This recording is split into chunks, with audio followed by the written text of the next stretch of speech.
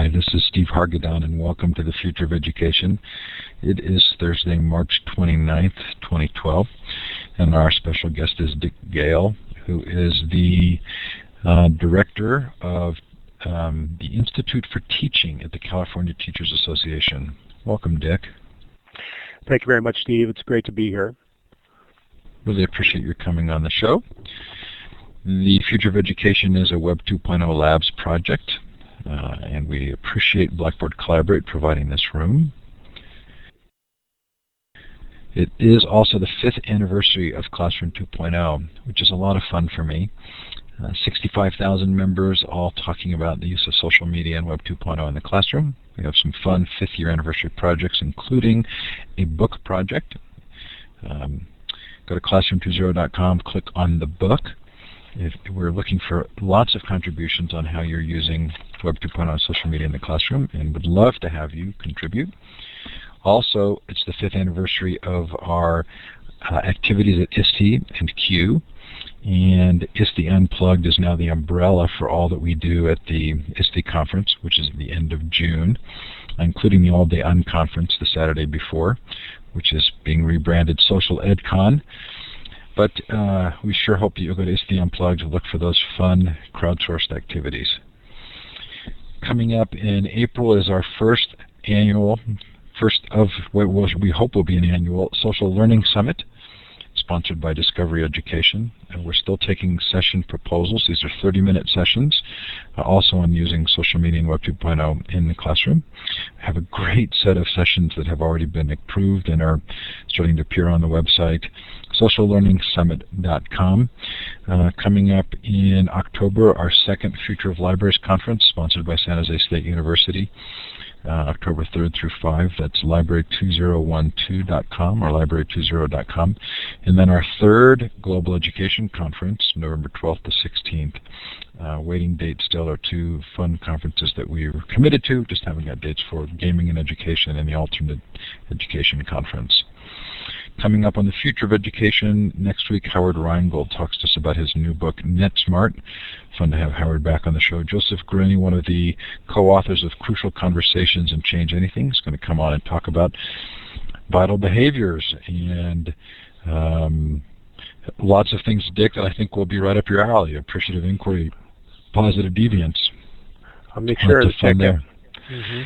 Yeah, Jennifer Fox the week after that, to heck with the traditional content.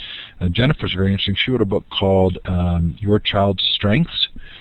She's been on the show before, and she started a school in Texas now on strength-based education. Also will be a part of our topic today. Mark Tucker will talk about surpassing Shanghai and the OECD tests results. Tracy Woolen-Dalgenti on Society 3.0.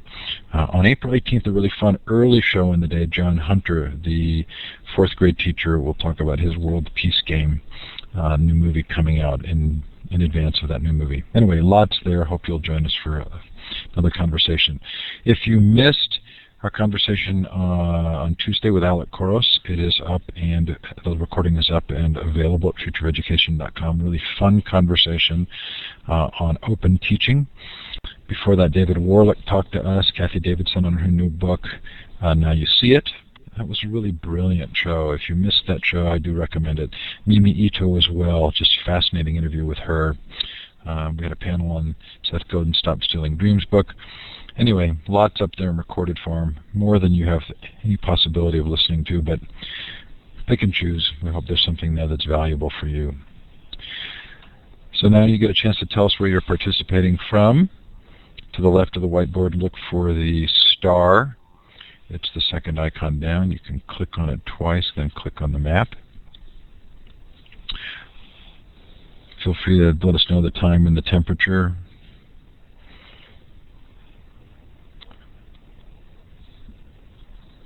I'm wondering where in China that dot is. We don't have our usual Australian crowd, but fun to see that we've got at least someone who's not in North America. Shanghai, Tony, welcome. So glad to have you here.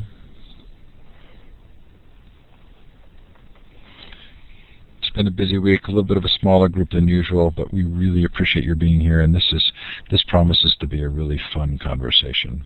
I'm very excited about it.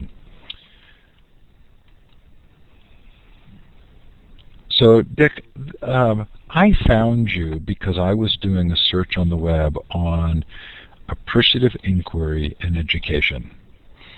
And your website came up, the Institute for Teaching. Would you tell us a little bit about what the Institute for Teaching is? Sure, and can I say also, before we start, I'm just honored to be asked to participate in this whole project, and looking at the list of conversations that you've conducted puts me in awe. So thank you very much for including us. I'm glad we came up on your internet search as well, and so especially associated with a concept like appreciative inquiry. The Institute for Teaching is part of the California Teachers Association. We're part of the foundation arm of the California Teachers Association, which essentially is the state teachers union in California. We represent approximately 275,000 teachers in the state. And we're the foundation 501c3 arm of CTA. Been around since the mid-60s, and only in the last about 3 years have we started receiving dues money directly from our members who make contributions, voluntary contributions to the foundation. So we feel that our job is to be responsive to our members in terms of supporting them as classroom practitioners and giving them a sense that the union can also speak for teachers when it comes to the critical issues of pedagogy and the whole idea of real-world activity that they're engaged in on a daily basis. Many of our members, take for granted that the California Teachers Association will provide, consultation and services in the areas of negotiations and politics and, representation. But many of them also ask, where's our presence in terms of our, profession in the classroom? And so we hope that the IFT is giving them an opportunity to realize that we have support for the work that they're doing on a day-to-day basis. As a 501c3, in fact, we are not allowed to be involved in politics. And I know that many people who are in California automatically assumes that CTA is a political vehicle of some type, and we feel good about the fact that we're the classroom arm of our organization. So Peggy put a link in there for CTA. I put in the link for teacher-driven change, although as you and I just spoke about, that's actually your old website as of today because your newest version had some link issues. Correct. But certainly people can go there and we'll get information, and within fairly short order probably the new site will be up. I'm really interested in how these, if I were to categorize the types of conversations that are on your website and the projects that you're doing, strength-based thinking, teacher-driven change, appreciative inquiry, positive deviance, building cultures of success, I categorize those as somewhat forward-thinking, less accepted ideas. But you've self-identified the Institute for Teaching as the school reform arm of the California Teachers Association. Do you think most teachers understand the kinds of things you're talking about? Are you preaching to the choir, or do you end up having to educate teachers as well? Unquestionably, it's a little bit of both. Teachers like the idea that someone's paying attention to what they're doing in their day-to-day work, but in many ways, we've been so, I hate to use this phrase, but it's actually true, especially in California, that we've been beaten down by the punitive nature of some of the state and federal laws that have dominated the scene since the early part of this decade, since the early part of this new century. And as a consequence, the ideas that we're putting forth in terms of strength-based appreciative inquiry ideas, people hear that stuff and yeah, they have to be educated on it, but it also gives them a sense of hope. And many people who come to the training sessions that my partner and I conduct around the state do use that word in discussion with us afterwards, that the session kind of left them with a sense of hope that they could not only regain control of the profession, but regain control of the whole narrative about how we're going to accomplish real reform in our schools. And that's very gratifying to us that we're making that conversation happen in a state as large as California. It feels like the discussions about teachers and students really move in parallel, right? So it's hard to imagine creating strength-based environments for students without having strength-based environments for teachers. Do you find that you have to convince administrators of these values as well? I think that's absolutely the case. And it is not to say that we can paint administrators or even teachers, certainly for that matter, with one broad brush. You know, there are certain people who've practiced in the profession over a period of years and chosen for a variety of reasons to leave the classroom and gone into administrative work or gone into support work. And for many of them, they have never lost that sense of what it meant to be a teacher and what it meant to be working directly with the students. But there are that other group that, again, those are the ones that are going to require education because they don't have that typical heart connection with the classroom and understand the value of what teachers bring to the table in terms of understanding the dynamics of what's going on, as well as being able to put forth ideas, especially from our point of view, strength-based ideas that will transform the landscape of the education, let's say, at that particular school. Can I just add one thing? Because you asked can about add as much as you want. Yeah, let me just add something about administrators. You know, our whole thought about the change process begins with a desire or an idea that is being talked about by a group of educators at a school or within a district that they want to change things. But as we go through our thought process about how we're going to have something that comes out the other end, one of the real thoughts that always enters our head is, do we have really the capacity to act during this process of change? And oftentimes that capacity to act component comes down to the type of relationship that we have with the school administration or the district administration, where they can see the value of empowering the educators at that school to make real fundamental change. And so where do we find those places? We have a project in Southern California in the Palm Springs Unified District where we have an incredible middle school principal who sees a huge value in this. And we're able to work and bring about fundamental change in this middle school because we have that support and we have that sense of teachers are feeling empowered. We have that in Merced, at the high school in Merced, where we're working on reducing the dropouts and increasing the graduation rate with a very supportive administration. So I think that's part and parcel of how we're going to have some success, is that we don't meet with resistance at that level.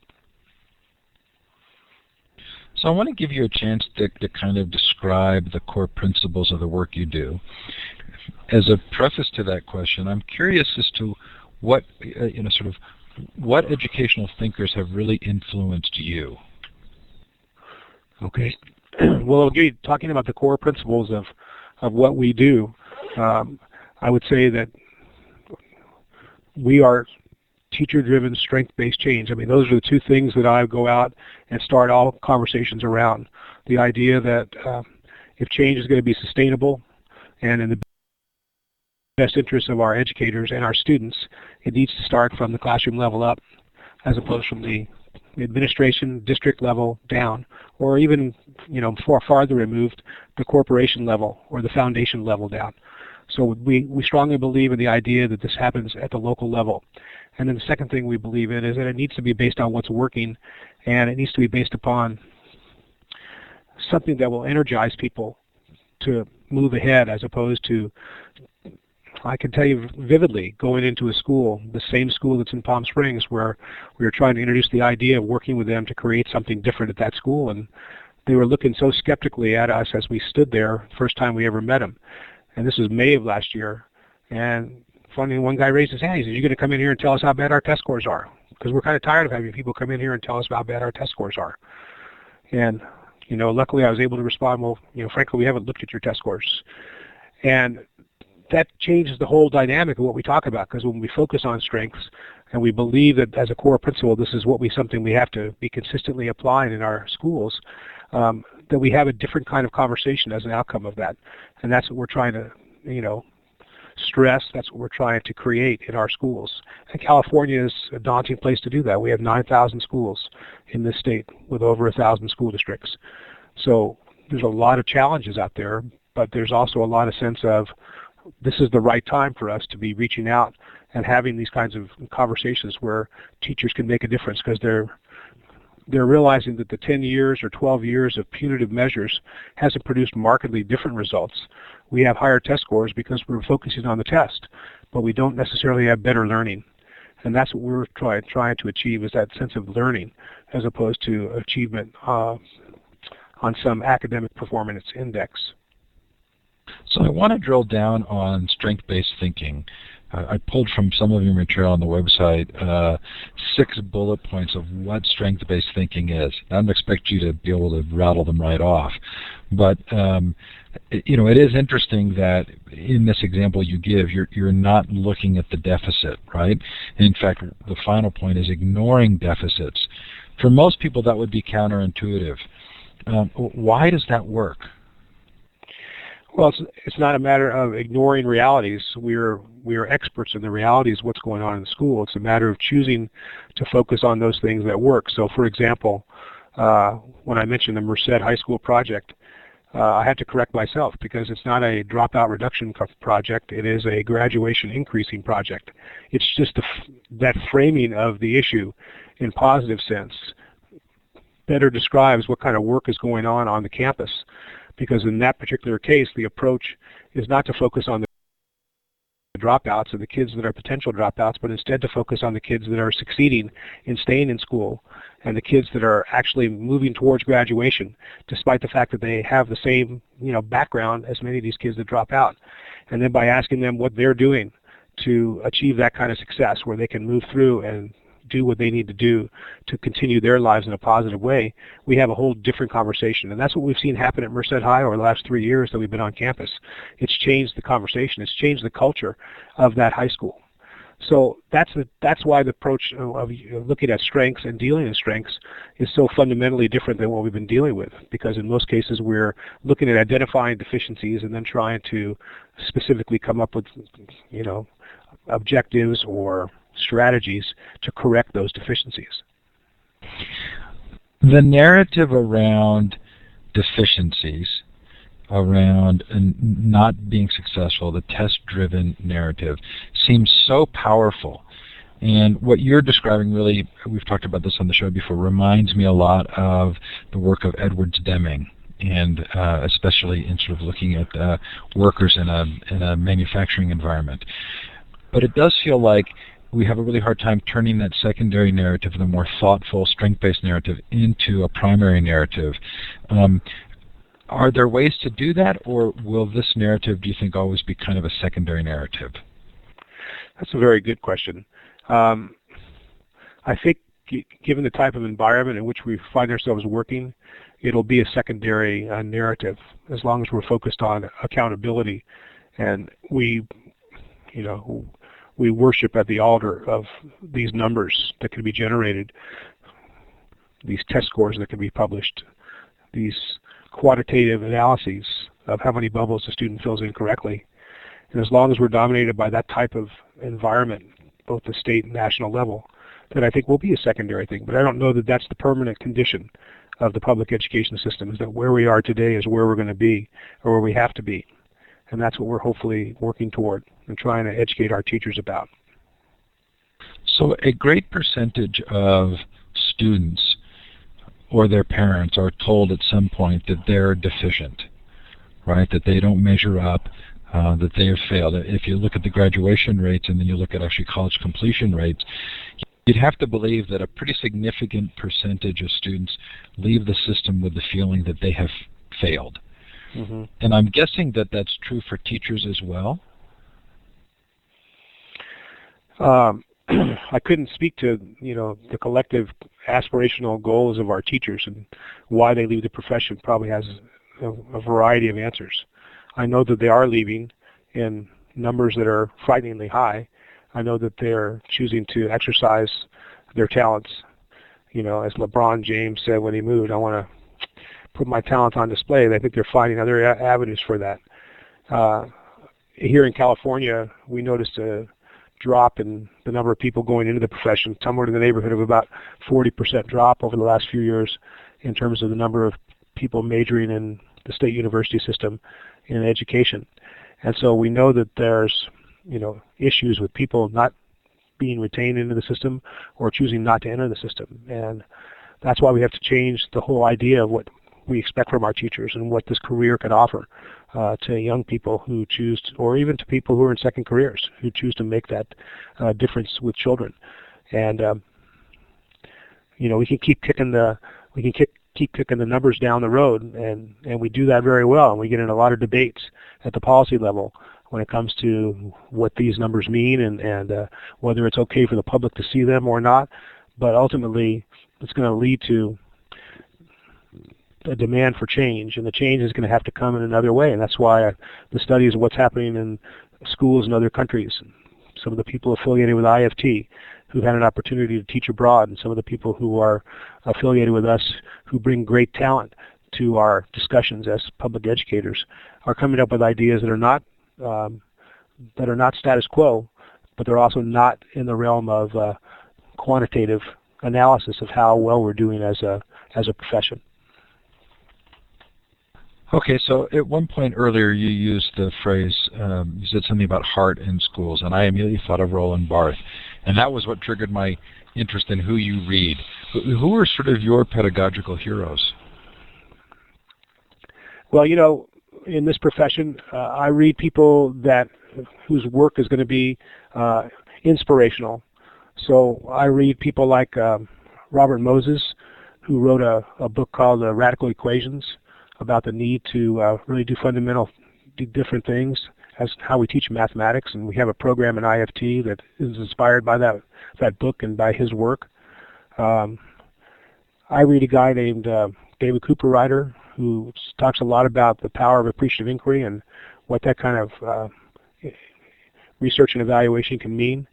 I don't know if you or your listeners are familiar with a gentleman named Jerry Sternin, who wrote pretty eloquently about what he discovered. Essentially, it's the whole idea of positive deviance when he was doing work in the field, especially in the area of public health and nutrition back in the 70s, and how that's led us to have an opportunity to try to apply those same principles in a public educational setting.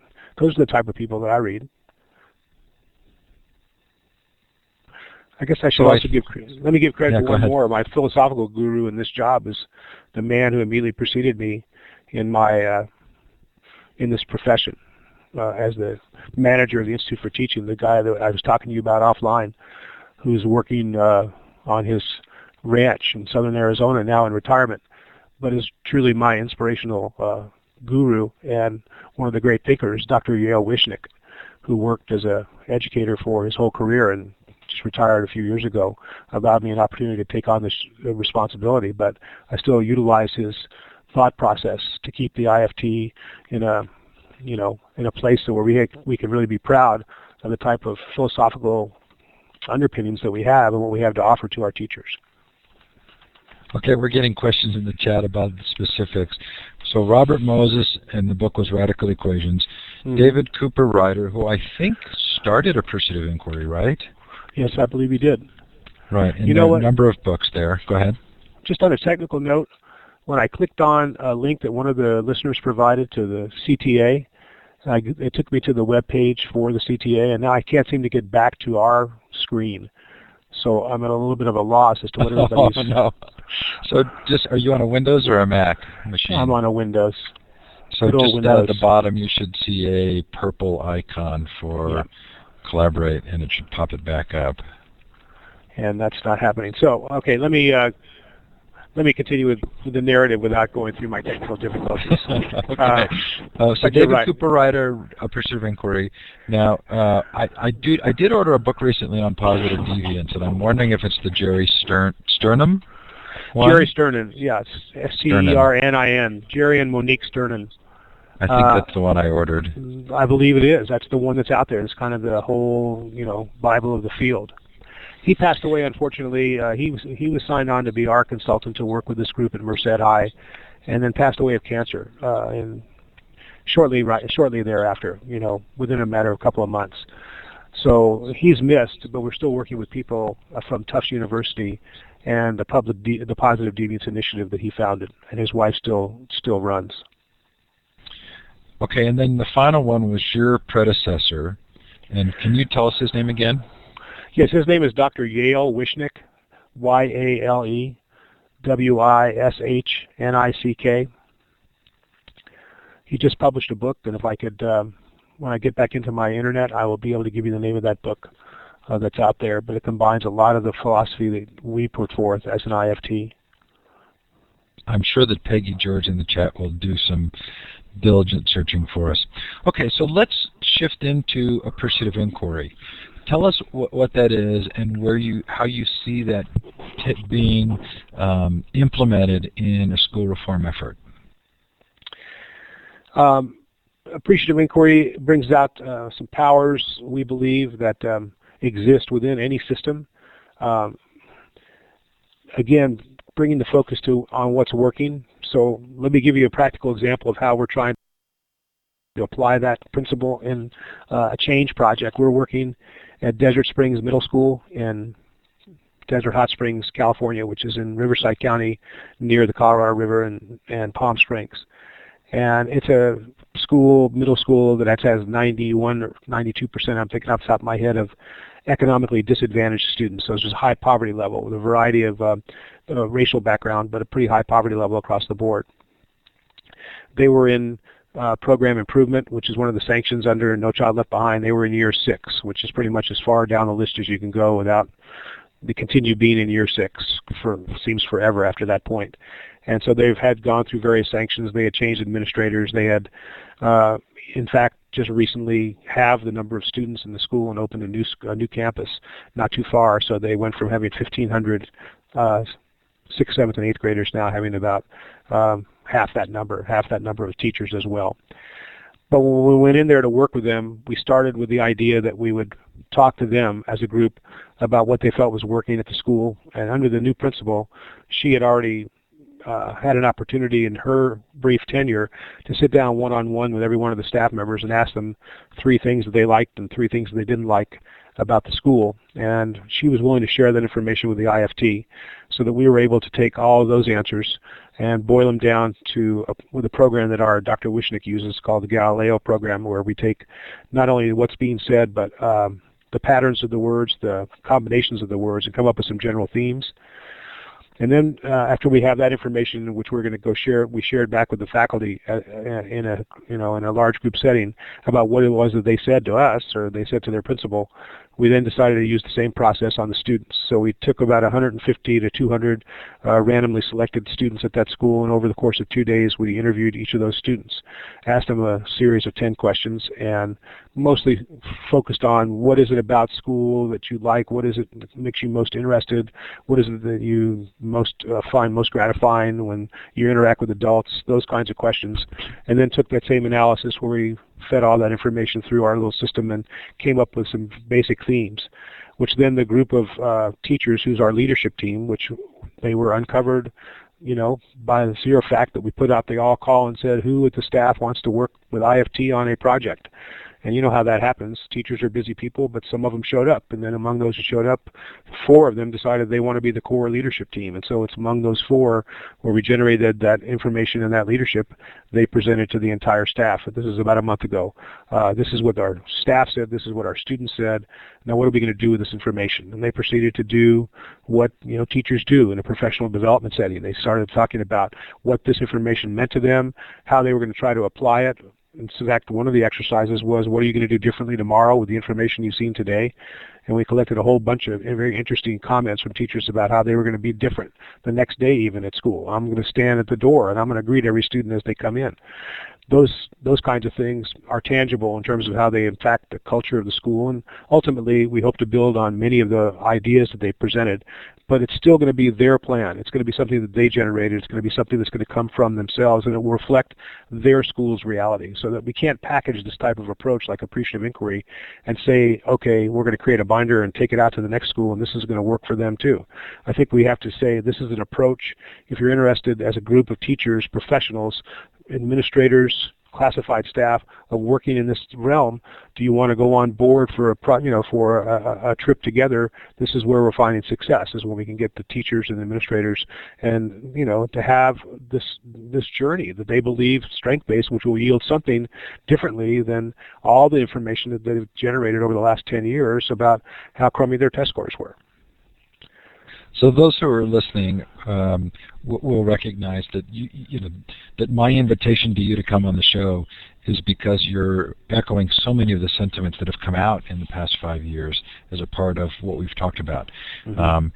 We've looked at sort of 21st century skills models where a committee gets together, has a very engaging conversation on what would be 21st century skills. And instead of pushing down that process of an engaged conversation, they push down the actual skill set with the expectation that people will just sort of comply with those findings. So what I hear you saying is that these processes are locally based, and that they are inclusive and often strengthened by the voluntary nature of those who choose to participate. Have I captured that fairly? Absolutely. I wish I was that eloquent. Yes, you have captured it very fairly. And so then I'm just loving this. I'm soaking it up, and I'm trying to think. I mean, part of what I hear you saying is you can't package this and just expect others to do it. That in many ways, like democracy, this is about helping people create their own engaged conversations. That's our point of view, and that's what we think is going to make a difference. But like you say, the challenge is daunting when we have 9,000 schools out there in the public sector in California, and we're doing it one school at a time. But we're doing it in such a way that we're feeling like, there's a reason why this journey is worth the effort. And IFT is small, but we have money from our members to support this kind of work, and we're proud to be able to go out and tell the members this is how we're spending your dues dollars. This is delightful. Okay, I found a book on Amazon called "From a Culture of Dependency to a Culture of Success." Could that be Wishnick's book? That is his book. Okay, good. I'll put the link in. Thank you very much. Okay, so then I also we've spent some time here talking about positive deviance, but could you give an explanation of what that is and how that figures into this whole process? On positive deviance? Correct. I'm sorry, is that the question? Well, my understanding is yeah. That's okay. My understanding is that positive deviance is looking for where something is working, right? So, appreciative inquiry is in fact a form of seeking positive deviance, but focusing on what actually is working. But oftentimes, it's a situation where everybody would expect there to be failure, and somebody is succeeding or some group is succeeding, and trying to figure out what is it that's actually happening to help them succeed? Correct. Let me give you a little bit of background. I need to step away just for 1 second.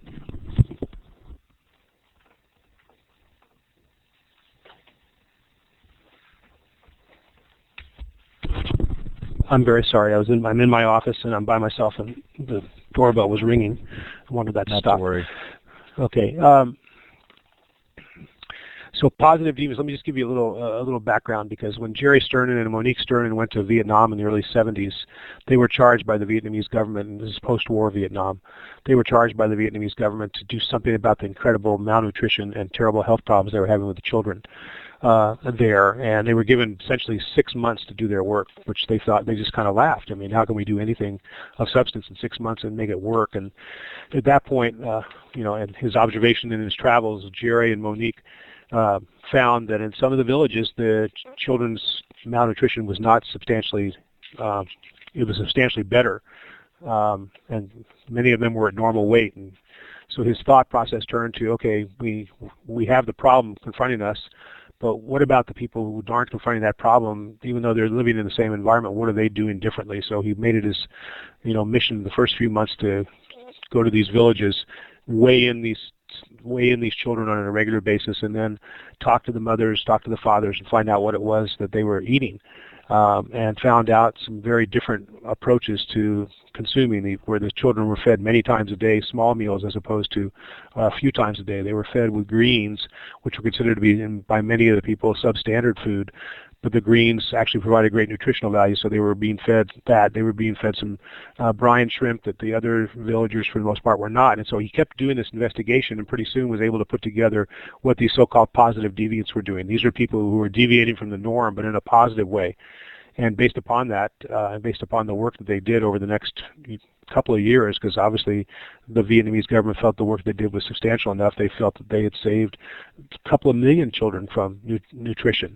So using that whole experience as a framework for his continued work as an academic person and as a leader. He developed this Positive Deviance Initiative, and to our knowledge, there's no substantial work that's going on right now in the country using Positive Deviance approach in the public schools. Or private schools for that matter. We don't know of any, according to our consultant. We do know that a few years back there was some work being done in some New Jersey high schools on trying to improve discipline issues where they were using a Positive Deviance approach. But we think that the work we've done here in Merced is the only real experiment on how this approach might work at a real system like a high school of 2,250 students. So that's where we are in terms of our philosophy. It's like we're going in and talking to those students. We've set up a group of teachers who are dedicated to this program. We've trained probably over the last 3 years maybe a third of the staff at Merced High, and not all of them are continuing with the program as mentors because many of them are leaders. They're on to other things. They're department chairs and they're coaches and they're doing a million things at a high school, but they still support this process. And the current active group that we have of about 10 mentors meet on a weekly basis with these students. And we pick students who are at risk of dropping out, and we pick students who overcame the risk and are being successful, and bring them together and talk and find out what it is about the students who were successful that made them that way and have them interact. It's reported to us from the administration at Merced High this year that they have the highest number of students on track to graduate than at any time in the school's history, and it's been around for 105 years. So, I mean, I don't know, is that positive deviance? Certainly not. There's so many complex factors that go into what a school culture is made up of. But do we think over 3 years we've made a difference in terms of how things are being looked at and what they're doing? The answer is absolutely. This has had a huge impact, this whole strength-based approach. Looking at a system as complex as a high school, we're making a difference, and we're making a difference to families and to students. And that's what's so gratifying about this, because it's relatively low cost. In this case, IFT administered a grant that we received from the Hewlett Foundation 3 years ago for $100,000. And this grant has basically lasted for 3 years. That's impressive that we can do it for relatively low cost over a period of time and still have a substantial impact. And we have a research firm that's working with us to crunch the numbers, and we'll ultimately be able to go to get the district numbers and the CDE numbers, and we'll find out whether the graduation rate has actually increased or not. But we know that it has. We have the numbers in our head, but we also know that the difference that is the veteran teachers are telling us of what's going on there at the school. So I want to make a connection for you with Joseph Grandy, who's coming up on the show soon, who was one of the co-authors of Crucial Conversations and now a book called Change Anything. And intriguingly, they're big fans of Positive Deviance. I think they are using it in schools, but those of us who are listening to the recording will smile, because I think they're actually doing work for KIPP right now, the KIPP schools. Oh, is that right? Which is about as far afield from some of my sense of where this work takes us than anything I could imagine. But I love it that you're doing that, and I think there's a good connection there. There's a good connection to make. Okay, so are there other groups around the country with the same general focus as your California group? Are you in any kind of a network? Are there other people you're talking to who are sort of building bridges in the same places? That would be ideal if I could say I've talked with many of them in our affiliates nationally, but in truth, not. While this work does go on, and there's foundation work in a number of states where the Teachers Association has a role in that regard, we don't see this as being institutionally a very common thing amongst our statewide affiliates. We're affiliated with the National Education Association. Obviously, we don't represent all the states or all the districts in the country, but along with the AFT, the American Federation of Teachers, that's pretty much all the schools in the country. And there are certainly active collaborative efforts going on at a local level between teachers associations and school districts to do things differently, to be responsive to the idea of teacher-driven change. I see that. I know that that's happening, but I say it's more locally based. In terms of a statewide affiliation like we have, Say Minnesota is one of the places that we looked at. I know they have an active education foundation. Washington State is another place that we looked at with the Washington Education Association. But the National Education Association has some work. They have a foundation and do a great deal of work in terms of grant giving and those types of things. But those are the exceptions rather than the rule, I would think. So if somebody's not in California and they want to try and make connections with people who are committed to the same kind of work, how would they search for them? What are sort of the key phrases? Is it positive deviance, appreciative inquiry, strength-based learning? Are there phrases that I've missed that would be good ways of discovering people doing this kind of work? Those are all good phrases. We chose as our mantra teacher-driven change, and that's what our website is, teacherdrivenchange.org. One word. That to me, that tries to encapsulate what we're talking about. Obviously the people, well, let me step back. Our foundation is headed up by a board of directors. And on the board of directors happens to be the three executive officers of CTA, president and vice president, and the secretary-treasurer, who are elected statewide. And our association leaders, all three of them, very supportive. So people that they talk to during their travels, they have a lot of discussion as they go about doing their business with other state affiliates. And so I know they've talked about the idea of teacher-driven change and the kind of traction we're getting with our members in this approach. And I'm hopefully utilizing them to be kind of our outreach to other states and other places. But if people are just looking for this idea and see some value in it, then you could capture it in the phrases that you described or that I just described, to teacher-driven change. So I'm wondering about the role of parents in this process. Do you find that parents are good supporters, and in what ways, and how can they be a part of the change process? We think parents are a crucial part of the process. And two ways that we've tried to institutionalize that as part of our IFT work. One is that when we score our grant applications, we have an annual grant program where we give educator grants up to $5,000 or chapter grants up to $20,000 to our members or to our affiliates to promote this idea of teacher-driven change and the idea that the local association has a role in promoting that. So part of our scoring matrix is on parent relations. I mean, community relations, parent relations are two of the 7 factors that we believe are part of the culture of success. And it's those 7 factors that we've put into a matrix that we use to score our grant applications. So we consider that to be a huge component, and that's something that we've institutionalized in terms of our scoring. The second thing is that we give to other organizations financially if we feel that their approach to change is something that is consistent with our philosophy and can yield good results. And as a consequence, for the last 3 years, we've been an active supporter for a group based in Sacramento called the Parent Teacher Home Visit Project. And they're quite a dynamic group of people who understand the value and promote the idea of, just what it says, teachers visiting parents in their own home. Because we know that putting it in the home is where you're going to get the most level of comfort and the most ability to connect. And so the teachers that are involved in this project, they go out in pairs. That's one of the requirements of the project, is to make sure that they are paired up with someone else. I think it lessens the level of anxiety. They go out in pairs. They are trained in terms of how to conduct themselves when in people's homes.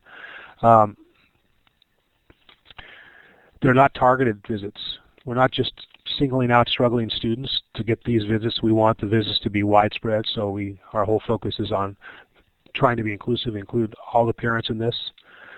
They're designed to boost, their success of their kids. So there's discussion about academics in the part of this process. And we compensate the teachers for doing this, for going outside of the school day to visit these parents. Those are essentially the 5 conditions that this program operates under. And they've achieved not only success in the Sacramento Bay Area, but they've transported a lot of their learnings to a variety of states. I attended their national project, their national conference in Reno, California.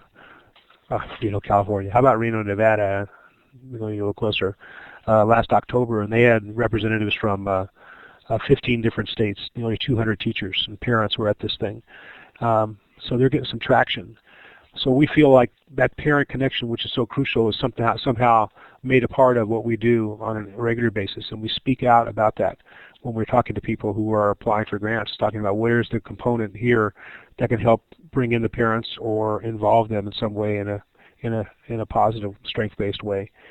So that's, that goes without saying. If you're a parent yourself, you probably have had the experience of knowing you have a fair amount of influence on what the kids do. And my two children, 31 and 28, they managed to survive the rigors of public education. And sometimes it was a struggle, as all parents go through. But we think it's essential to make that commitment to your kids all the way through. So I want to ask you about two other programs before we finish. I also want to invite the audience to ask any questions, which if you would like to ask Dick a question, you can either put it in the chat or you can raise your hand. That's the third icon over in the participant window. But I want to make sure that we ask you about teacher think tanks and the What Works conference. So can we start with the teacher think tanks? Sure.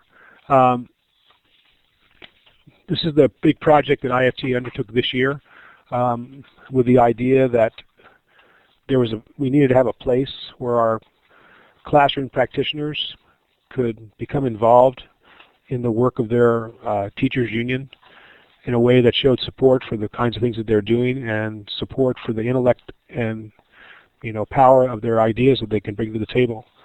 So the IFT board authorized us to begin to invite, with recommendations from a variety of sources, what we consider to be the big picture people in our profession. Those, if you went to a school district or to a school and say, who's your best teacher here? And then find out, not only are they the best teacher, but they also have a clue about what the issues are that are facing our profession. Those are exactly the type of people that we try to, invite and try to, what's the word, hopefully idealize enough that they can have a difference, make a difference, not just see it as another meeting. So over the course of about a month in February of this year, we convened our first 8 think tanks. Because California is such a large state and physically getting people together was difficult, we convened 8 think tanks statewide. So our organization is broken up into 4 regions, so 2 in each of the 4 regions. So it's basically the Northern California Bay Area, where we have 2. We have 2 in the Central Valley, Fresno and Stockton. We have a couple of them down in Southern California in San Diego and Moreno Valley, and we have 2 in the urban area of the Los Angeles area in Monrovia and in Oxnard. And so we've convened, I'm going to say between 50 and 60 teachers have attended. And the power of the conversations, according to our facilitators, has just been overwhelming. And each of the people that's involved brings something different to the table, but bringing them together as a group where they can talk about anything, or we have no script in advance. We had a couple of questions that were thrown out as, get the conversation started type questions, But really, each of the think tanks has gone off in their own kind of direction. And we haven't done anything about bringing each of the groups together, and whether we're going to do that or not. Right now they're operating at this regional level, and we're probably in our second or third round of discussion with each of the groups, and they're developing an identity. They're developing some cohesion, and they're developing a great amount of energy around ideas that they believe are going to make a difference in the whole educational system. The question now is how we bring those ideas to the forefront. And I'm happy to say that one of the people who's the biggest supporter of this whole think tank process is a gentleman by the name of Dean Vogel, who was recently elected and is now serving his first year as president of CTA. And he really sees these think tank groups as being integral to helping us as a union identify, with the reform movement that's out there, that we have a voice, and that we have a voice that needs to be heard, and that we have the credible people who are the big picture people who know how to do the job in the classroom. So it's been very gratifying watching these think tanks develop, and that's pretty much where we are. With that kind of a end objective, letting it more or less organically, we're going to determine how this stuff's going to continue. But we're pretty excited after 2 months of knowing that there's powerful conversations happening around the state and that we're sponsoring them. Yes, Peggy's asking that same question I think you are, which is, what's the next step and how do you move it to action? Right, and that is the big question. And, I have to operate through a board of directors, and I want to share with them this year at our last meeting what we've learned and what we're hearing, and let them tell us what their vision is for how this kind of information can be utilized. But I could tell you just very briefly, we tried an experiment last week in Los Angeles where we brought several of the think tank members into a meeting of the CTA staff that work in the Instructional Professional Development Department to try to inform their staff meeting with some discussion from real teachers who have real ideas. And it changed the whole dynamic of the meeting. That's all I can tell you, is that all of a sudden you're having people who are really doing the work in the room, which is not to say that many of the staff haven't been former teachers. We all have been former teachers, but I haven't taught since 1996, and I know that that's about the time when things really began to change in this state in terms of standards-based education and all the stuff that's come down since then. And I think all of us who've been out of the classroom for a while can certainly learn a lot from these practitioners. And so that kind of thing where a department manager asked for input from our think tank people meant a lot to me, because it says we can help utilize these people to formulate some real, not only interesting discussions, but perhaps some policy down the road. Okay.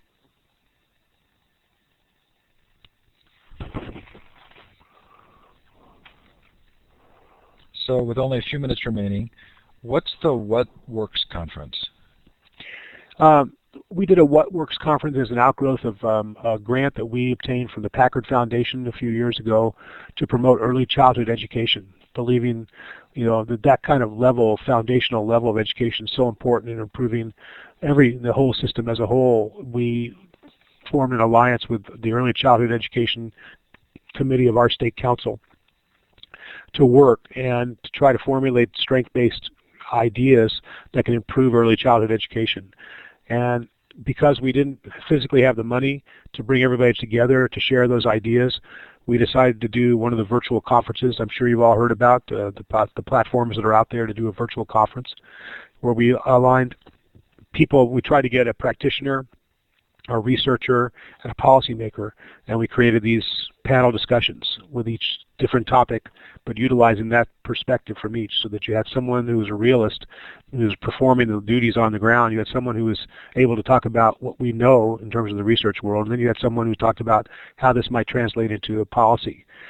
We had a really good variety of people that signed up. Somewhere around 700 people signed up for that, and like any virtual conference, you do it at your own. You can either do it live, as you guys know, or we recorded everything, or you can go and into the archives and listen to it. But we tried to make it interactive. We tried to have, big speakers. We brought Mark Munger, our consultant from the Positive Deviance Initiative, to talk about what he could offer in terms of early childhood education ideas from a positive deviance perspective. We had the nurtured heart approach. We talked a lot about student resilience, and there was a great deal of happiness around the idea among the people who participated, that they liked the format. They liked being able to attend a conference in their pajamas and not have the expense, and they would do it again if that opportunity presented itself. So that IFT, we have our ideas out about possibly conducting another virtual conference down the road. But we felt that it was a really good culmination of about 3 years worth of activity we'd undertaken around early childhood ed in the state under this Packard grant. Okay, so we have just a couple of minutes left. If you have a question for Dick, please feel free to put it in the chat. Kay is asking, are you aware of the Viva project? This is a teacher-based organization that is trying to influence education policy through teachers' voices. And can you spell that project?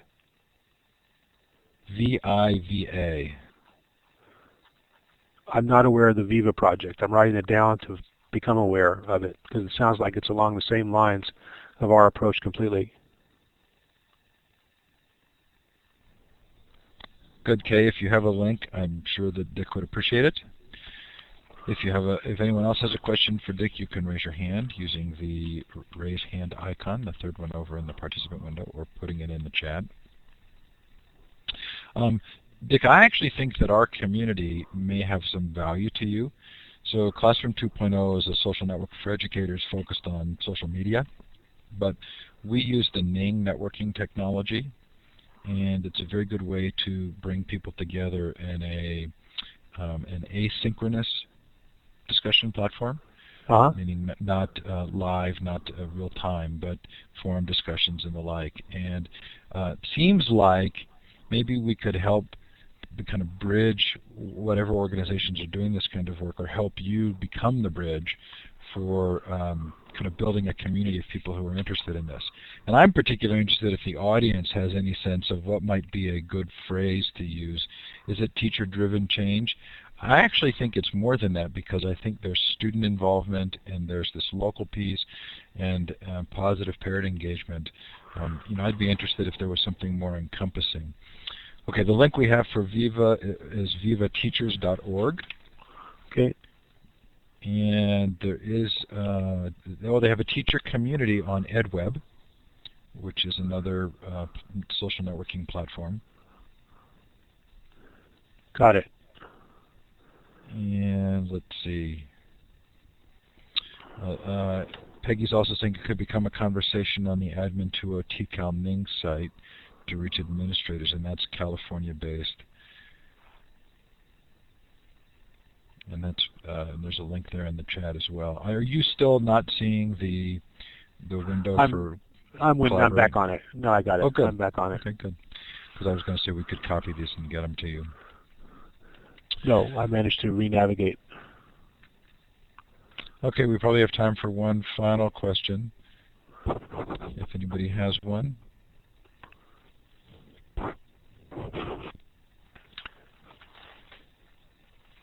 Dick, this has really been fun. I'm delighted to kind of make acquaintance with you. I think you've brought together a number of different threads that have been a part of our interview series in a really cohesive way, and I'd love to find a way for us to be supportive of your work. I would love to join your community. I really am so happy about being not only invited, but then realizing that the kinds of stuff that we're talking about are things that you've already discussed, and you have values that are compatible. So I will definitely continue to follow. I just want to make one follow-up, because we're talking about books, and we're talking about positive deviance. There's a book out there about that, but there's another book called Switch by Chip Heath and Dan Heath. And they refer to Jerry Sternan's positive deviance as the bright spots.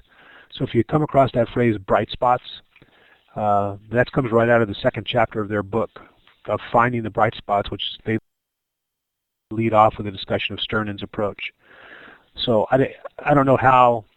I know some people find that phrase positive deviance a little off-putting because it seems oxymoronic, but and so that's been an issue for us as we go out and try to spread the word on that. So if the word bright spots makes people a little more comfortable, that's another phrase that you might find support for out in the literature. Terrific. So those of you who've been interested in the topics, are you still there? Yeah. Those of you who've been interested in the topics, next Thursday, Joseph Grenny from Crucial Conversations and Change Anything will be on, and he will likely will be talking about positive deviance and vital behaviors. Jennifer Fox, who did write Your Child's Strengths and has started a school in strengths-based learning, will be on the 10th. Let's see if there are any other connections here with guests coming up. I think those are the primary ones. And Steve, these are all at the same time at 5 p.m. Pacific? Yeah, they typically are, although there are a couple of exceptions. But if you go to futureofereducation.com, it does list the times, and they're typically at this time. Great. Dick, thank you so much for coming on. It's really been a pleasure. Thanks, everybody. My Kathleen, pleasure. Did you have a question, or were you just clapping?